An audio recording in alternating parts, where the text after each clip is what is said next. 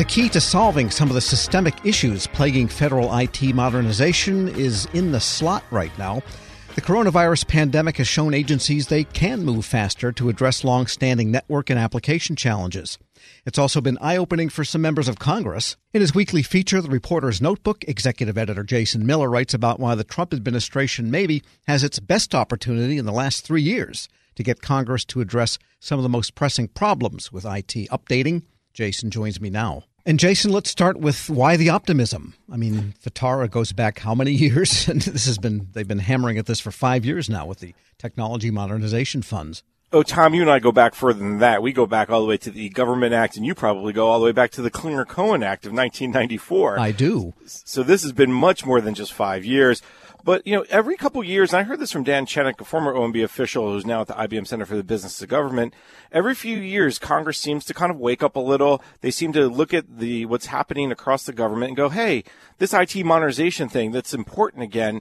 And I think the COVID-19 response that we've seen from agencies really has kind of, again, been that wake-up call for a lot of members of Congress. One in particular, Senator Maggie Hassan, the Democrat from New Hampshire, wrote letters to 10 agencies basically asking very similar questions and all around IT modernization strategies, the systems in the most need of modernization. And maybe what I would say is the best sign of all is what can Congress do to help? Not necessarily a question of that she's trying to, hit them with her oversight hammer, but more like, we understand this is tough. We understand these are difficult times, and you've had some successes. What else can we do to make sure those successes continue?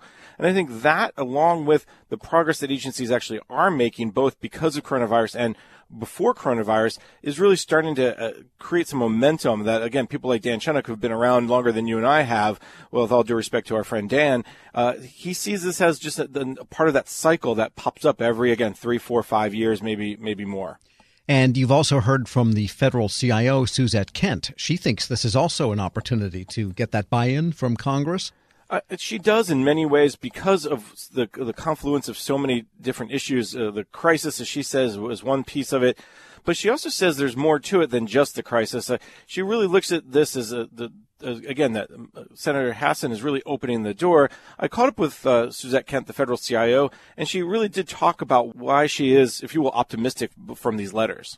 What the letters and the budget discussions will help us do is draw a more direct parallel between the business objectives of the agency and how we fund those and what the right vehicles are, and particularly, Jason, the things that require multi-year commitment, because some of the questions to the agencies focus on some of the systems that are, older or more comprehensive, and that those things don't happen in a single year. So that'll let us have some healthy dialogues there, as well as let agencies share their perspective around how they have prioritized what their modernization looks like. And that's a dialogue that's very important, agency by agency. And that's federal CIO Suzette Kent. We're speaking with Federal News Network's Jason Miller. And I want to get back to Senator Hassan for a moment. She is asking for responses from those 10 agencies, and pretty soon.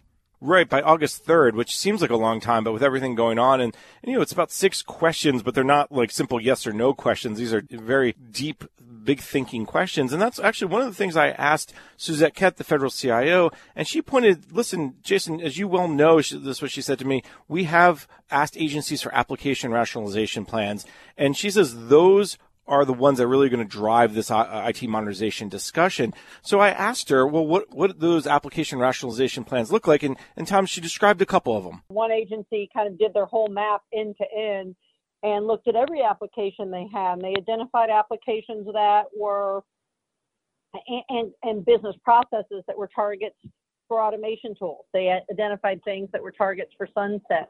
They prioritized things where they wanted to see improved performance, or they wanted to move to different modes of delivery, or potentially they wanted to accelerate, some type of security activities. Other agencies had a priority set of business objectives that they use to evaluate their systems. Still others have their list of services that they want to move to digital.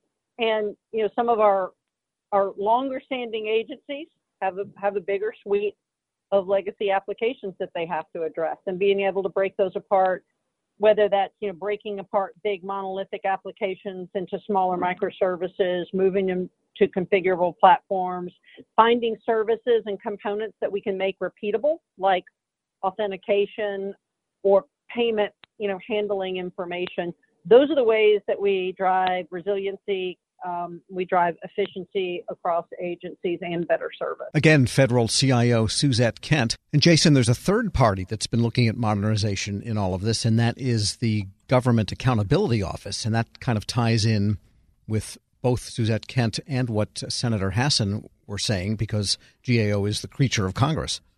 Absolutely. And one thing that GAO has done over the last 3, 4, 5 years is done these reports about the oldest systems in government. And in this third report that came out back in 2019, looked at 10 systems that were between 8 years old, which doesn't seem that long, and 51 years old that are critical to their respective agencies' missions. And I talked to Dave Powner, who did 2 of those reports as when he was the director of IT issues at GAO.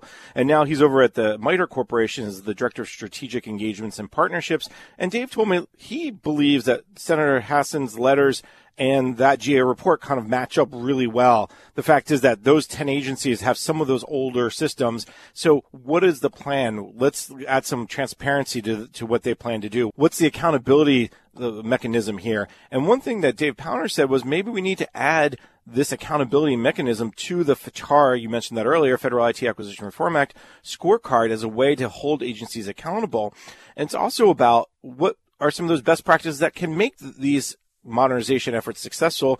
And he said that was pointed out in the GAO report too. So he believes Senator Hassan is trying to draw all these pieces and parts together to hold at least these 10 agencies, if not more broadly, a lot of agencies accountable for these IT modernization. And again, where Congress can play. And speaking of modernization, there's a little bit of breaking news that you've got on HUD.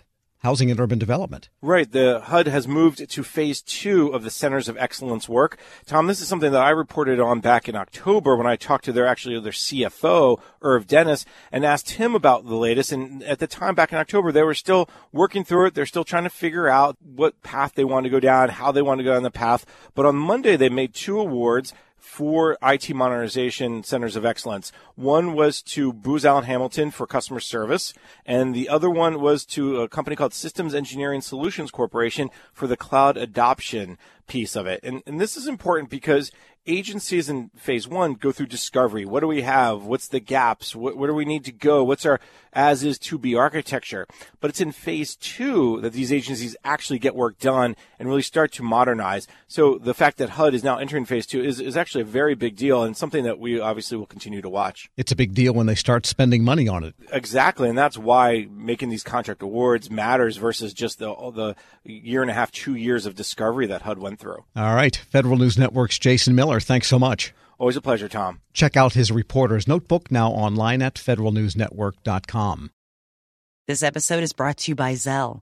Whenever you're sending money through an app or online, it's important to do it safely. Here are a few helpful tips. First, always make sure you know and trust the person you are sending money to. Second, confirm you have entered their contact details correctly. And finally, if you don't trust the person or your recipient is rushing you to send money right away, think twice before sending money through an app or online. When you think about something that brings out the best in us, it usually involves helping someone else. By donating plasma at a Grifols Center, you can help save millions of lives and show your good side to the world. You'll join thousands of people who donate safely each week, so patients get the plasma-derived medicines they rely on. And you'll be rewarded up to $1,000 your first month. Learn more at GrifolsPlasma.com.